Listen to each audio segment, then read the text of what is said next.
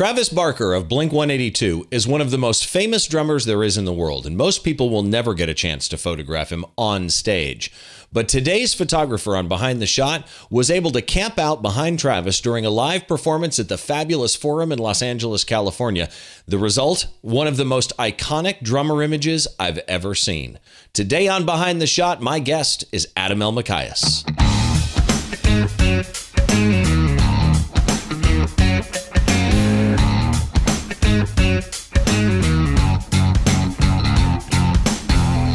Hi, and welcome to Behind the Shot. I'm your host, Steve Brazill, and today I've got a special guest for you. When I first got started in live music photography, there were a handful of photographers that I went out and I found on social media, Instagram, Twitter, whatever, that I followed for inspiration. And this particular guy has inspired me from the moment I found him. I follow him today, and literally each and every day, a photo goes up on Instagram, on his Instagram stories, or on Twitter or on Facebook or somewhere that makes me go, oh man, I wish I had shot that shot. This guy probably, not even probably, I think in the music industry today, especially for the up and coming bands, he inspires more photographers than anybody else in the business. And in fact, he has more followers than some of the bands that he shoots. It's amazing. He shot for A Day to Remember. He shot for Lindsey Stirling. He shot for All Time Low, Bring Me the Horizon, I think Slipknot. I mean, this guy is shot for pretty much everybody, and he's a fellow Canon shooter, which makes it easier. So I just got to say hi. Yeah, and he's pumping his fist right now. I got to say hi to Adam Elmakias. Adam, how are you, man? Good, Steve. Thank you. Thanks for all the kind words. Believe me, it's all true, too. You do so some for the photography industry, which is part of the reason I find you fascinating. A lot of my friends, one of the, some of their big things is who gives, not just humans, but industry and companies, who gives back to the community. And you give so much back to the music community. So let's find out a little bit about you. First of all, where are you from? Born or grew up? How specific you want to get here? Yeah. Well, where are you at now? Where do you reside? I live in San Diego. I grew up in Wisconsin, and I'm born in NorCal originally. So okay. So but you're San Diego based now. I'm San Diego. Yeah. Okay, 8 years so here. You're down there with our friend Alan Hess. Yes, Alan is here. So many great photographers in San Diego. I'm not sure what it is, but you got a lot of great venues in San Diego. Oh yeah, a lot of good venues, and it's all the people who can't handle LA. We just come here. Yeah, which makes sense. Now, yes. you are, I call you a live music and tour photographer. Okay. But you're really way more than that. When people come up to you and say, what is it you shoot? How do you describe what you do? I think I'm pretty confusing when I try to describe. It's hard to describe to somebody who doesn't know the bands. I just say musicians. I just do portraits, lifestyle, candid, basically everything, but with musicians. So you are a tour photographer and you're a live music photographer, but you also do their promo shots. Yeah, their portraits. Some of your portraits, both on stage and off stage or backstage portraits there is one of the few groups of on stage or backstage portraits that really tells a story in a tight close-up. Well, thank you. I love that. You're an educator. Basically anything involving music and like teaching people I'm down with. Well, some of your education though isn't music. Like you did a thing for Kelby One for Scott. Oh yeah, that's true. Warped Tour. What was it you did at Warped Tour? You did these sessions or?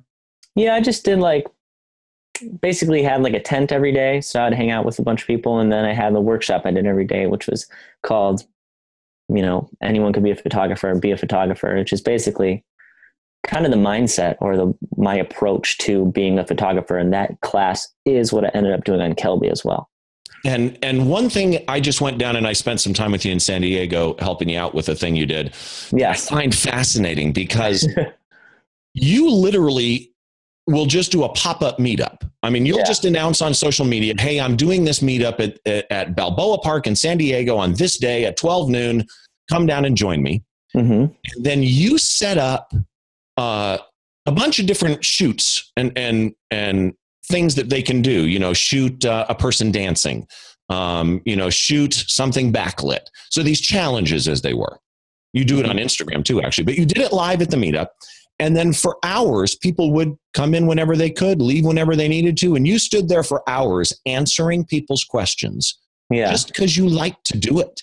Yeah, well, the idea is that everyone shows up at once. But in reality, it didn't work out that way. So I ended up saying the same thing 8 times. But it was fun. So I have some learning to do there. But yeah, that's the idea is just, we did it on Instagram.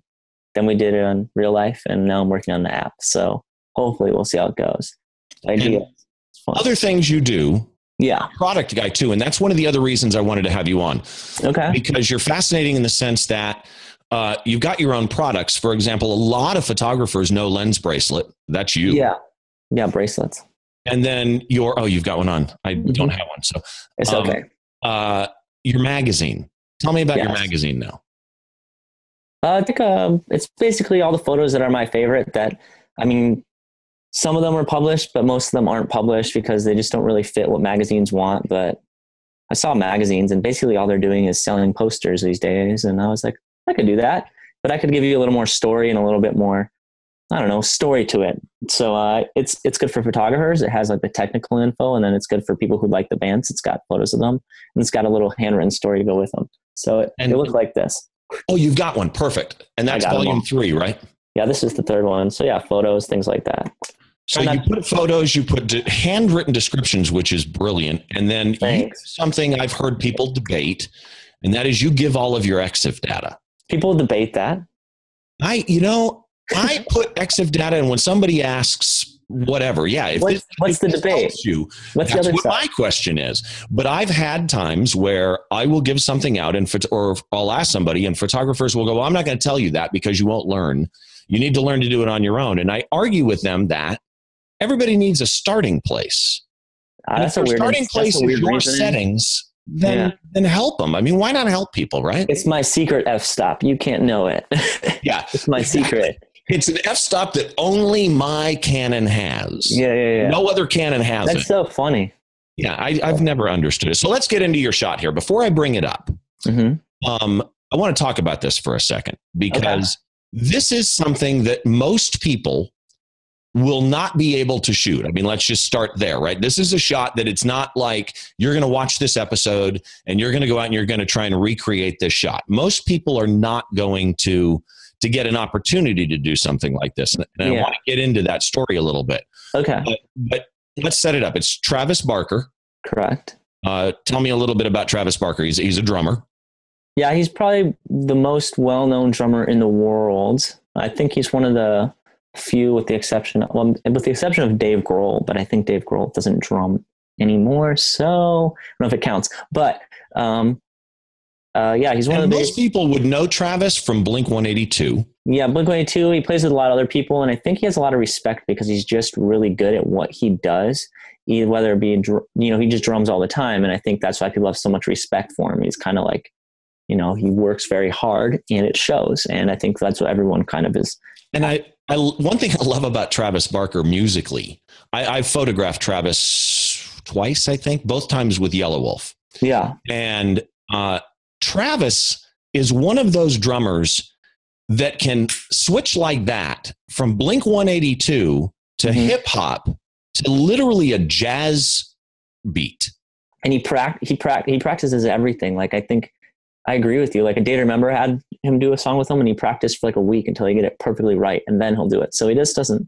He's works very hard. So he's a perfectionist, basically. Yeah, everything he does, he wants it to be the best, which is what I respect him as a human. I don't really drum, obviously, but I respect him as just being good at what he does. So let me bring up the image. This image is amazing. You don't use titles for images, right? There's no, candles in the dark, nothing like that. No titles, no. So here's the photo. Okay.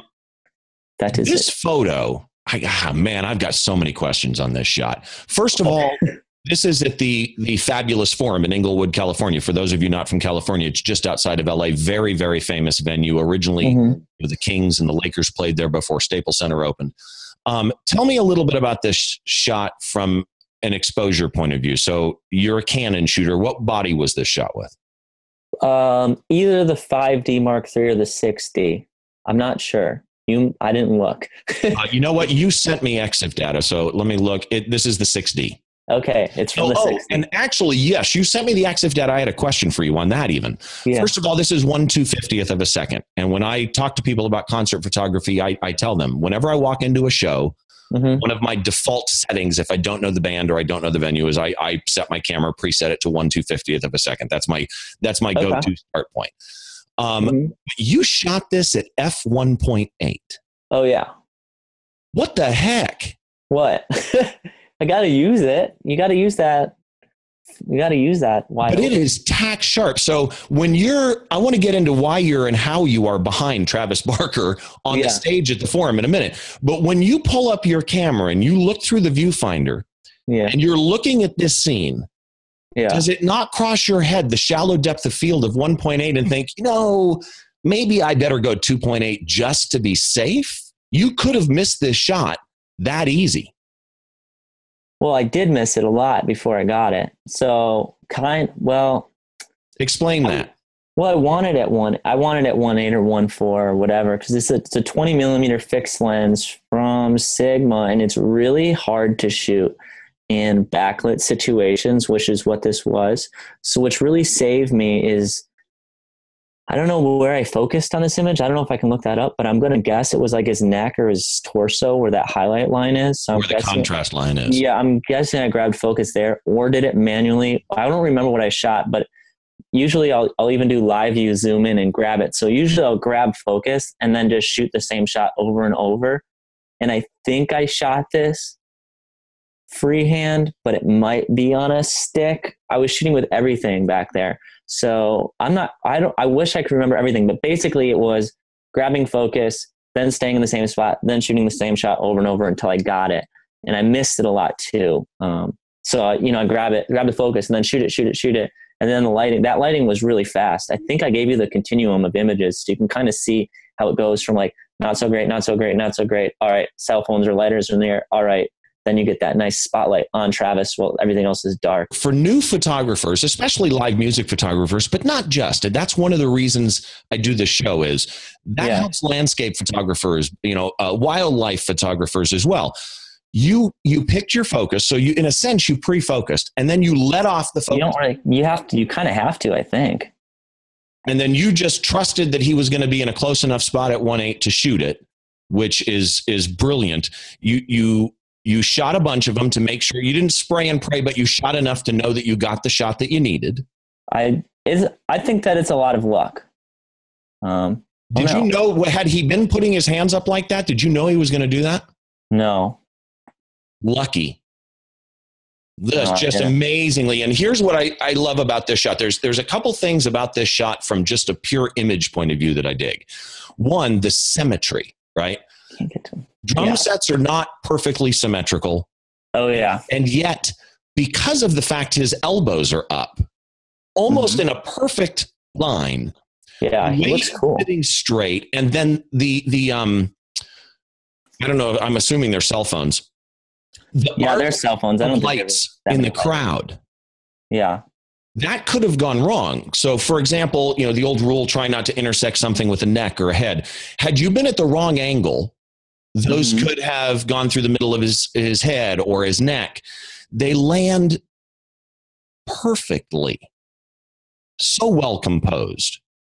Yeah, and I think that when we go back in and we discuss each part, like, it's easy to say, really well thought out, really credited, but like, not to like downplay myself, but a lot of it is just luck. You know what I mean? It's like a lot of it is experience of what might happen and experience of how it might happen, and kind of just going with what you feel is good and then getting a little bit lucky. Like do you know what I mean? It's like, I could take credit for all of it, which I think it goes into, like, obviously everything I've learned up till today got me here. But at the same time, a lot of it is just, putting myself in the best position to get the shot. Well, you could say luck, but I think you're more onto the point when you talk about everything that you've been through to get you here. Yeah. I'm guessing, had no clue that the two other members of the band would happen to be standing completely symmetrical on each side of Travis. I mean, okay, that's a crapshoot and it happens.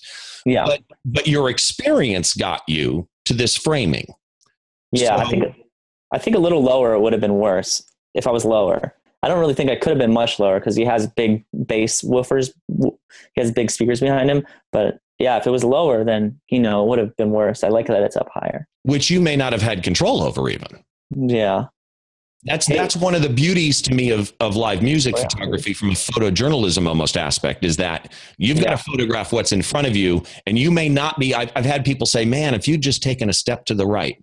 So you do a lot of black and white. And one of the reasons I find your black and white inspiring to me is a lot of people do black and white, and I love super high contrast, etc. But you managed to really get a great, I don't want to use the word exposure, but just a great balance in your shots on black and white. How did you convert this to black and white? What software did you use? I just use Lightroom. Just Lightroom, and then I have a few presets that I kind of click through to see how it would look if I use that. And then from there, I kind of do my thing. So, now, are they your presets? Or are they something you got from somewhere? I started a long time ago with VSCO to learn how, when I didn't know how to use Lightroom. I used VSCO cam presets because it kind of taught me how everything works. Prior to that, I had just used Photoshop and the RAW editor, and I don't have like formal training, I guess you'd say. So I don't really understand everything. So I had to kind of deconstruct it. You know, it kind of goes the same way when somebody asks, you know, what settings were on your camera. It's the same kind of concept. Like, well, what editing does this do? And then when you can see how it works, then you can kind of work backwards. So I did that, and now I have a few of my own, but they're just like very basic. And so you use those as a starting point, and then you adjust and tweak it to your heart's content. Basically, yeah. You said you took a lot of shots in that spot. So getting behind Travis Barker on stage cannot be easy. I've shot bands and I've shot on stage. Yeah. And a lot of bands are, no, you don't go there. Yeah. That was the case. Well, but it couldn't have been because you were there. Eventually. So you want to know the story? How long? Yeah. Tell me, give me the short version of how you ended up with Travis Barker not killing you for being behind him. Well, I mean, it kind of goes back like years, to be honest. So our relationship of meeting him and everything, but it comes down to seeing him maybe like 10 or plus times until he kind of remembers me. He meets a lot of people. And then he ended up hitting me up to use one of my photos in his book. And that was when I was like, all right, next time I see him, I could probably say, hey, and he'll understand who I am. And from there, I went to their first show in San Diego because I live here. And I work for Day to Remember, and I wanted to shoot their set, but they have what's called a media blackout on their first day, which is basically like, hey, we're still getting stuff right. We don't want this photographed yet, which just totally makes sense. And their photographer was like, yeah, come shoot. So I was standing side stage ready to shoot, and I got yelled at by their security, and they're like, get out of here with your camera. And they ripped my pass off and sent me out, which is their job. You know, I'm used to that kind of stuff. I'm like, all right, whatever, nothing personal. But I felt bad because I tend to try not to do stuff incorrectly for people that I want to work with, or people, anyone. I try to keep it legit. But fast forward, that was the first 2 shows of the tour. Fast forward to the last-ish 2 shows of the tour at the Forum. Travis came up to me and was like, hey, I heard you got kicked out on the first day. We'll get you shooting at the Forum. So you'll be good then. I was like, all right. So, that day I just told the security, I was like, hey, I talked to Travis. And then from there, it was kind of just like, was it the same guy? Yeah. I mean, he's there. He's always there. And I even saw them like 2 days ago and they wouldn't let me shoot. So it's really just about, it's about seeing Travis and having him okay me. And there's a lot of like rules to how it works. You know, sometimes you have to go through management or press, and it doesn't matter how good of friends you are with the band. There's just like a correct route to do things. Right. And, there's no wrong. The band isn't doing anything wrong. That's just how it works. So, and I want to do it legit. I don't want to sneak my way up there. So, and especially for A Day with Fire, you can't be on stage for certain songs. You can't be in certain places. And if you are, you'll either A, get hurt, or B, their pyro person will see you and won't fire their pyro. And that's a lot of money lost on the production end. So, but that day, Travis said it was cool, told their security, went to a certain place. I was pretty nervous, but I basically go up on stage at the beginning of the set and just hide behind him and then kind of vibe it out. I had set up a remote camera that day too, shooting over his shoulder.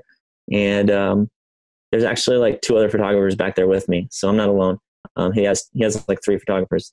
And Also, I think Mark Hoppus's wife and son maybe were there, but everybody's just kind of chilling back there. And then for the fire songs, are just basically I have to stay there. And then when the pyro songs are on, I can't leave the stage. So I have to stay there and then leave during a song without pyro. And during the pyro, I have to make sure I stay right. Like there's like a big speaker behind him and I have to stay kind of behind it. And then I poke my camera up on a stick to shoot him. So in some ways the pyro actually forced you to get longer time to shoot him. Yeah, because you can't leave at certain times. I could have stayed.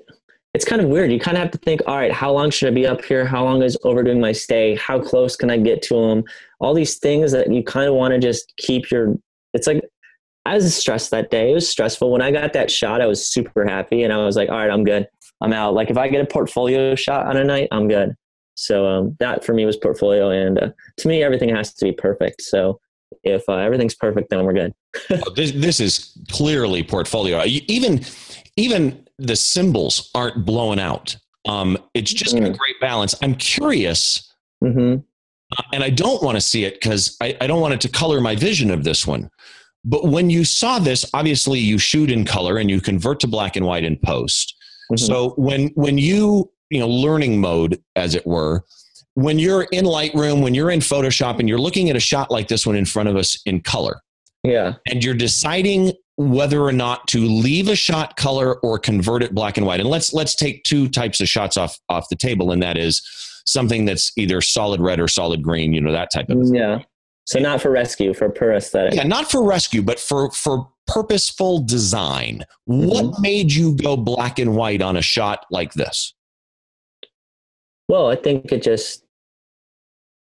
you want to show the shadows and highlights. They're the most important part of this image. And the color doesn't, there's nothing in this image that if you see the color of it, you're really going to understand. It's not going to talk to you more. And to be honest, the color of this image straight out of camera, my white balance, I don't know, is at like 5,000, is like yellow.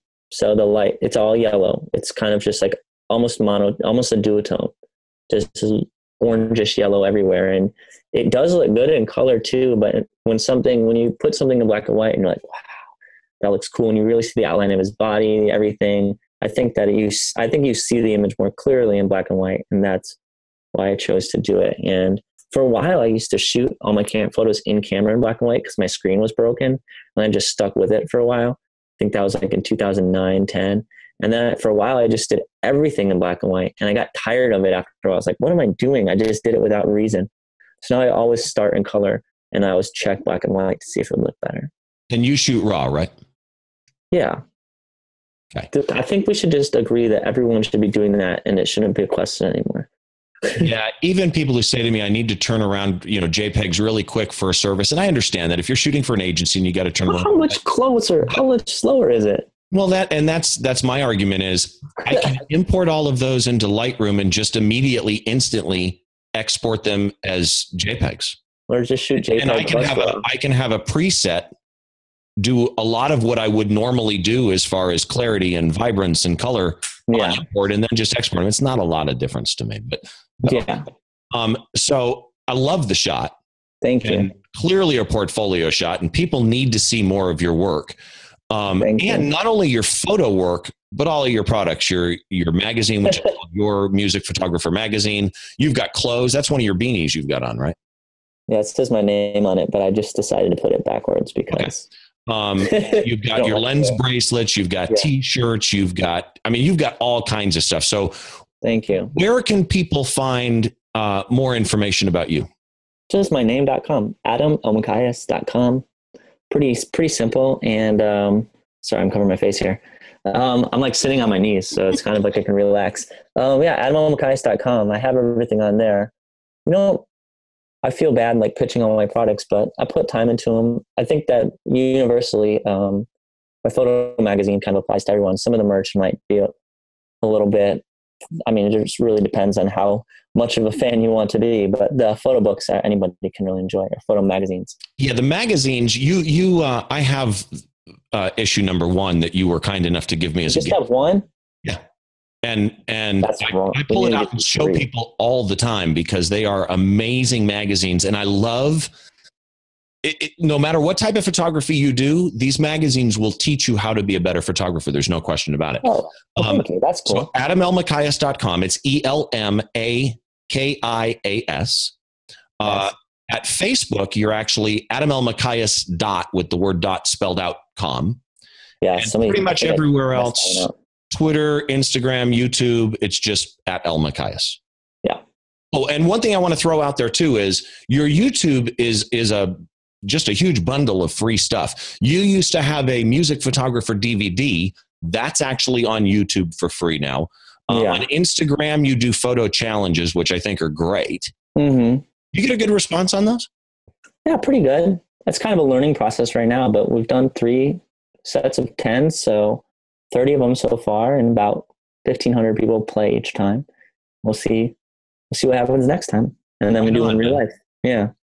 Dude, I really appreciate your coming on with me, man. Oh, thank you. My pleasure, Steve. It's always good to talk to you. It's just like hanging out with you, but on video. Yeah, exactly. It's we're there, and yet we're not. Yes.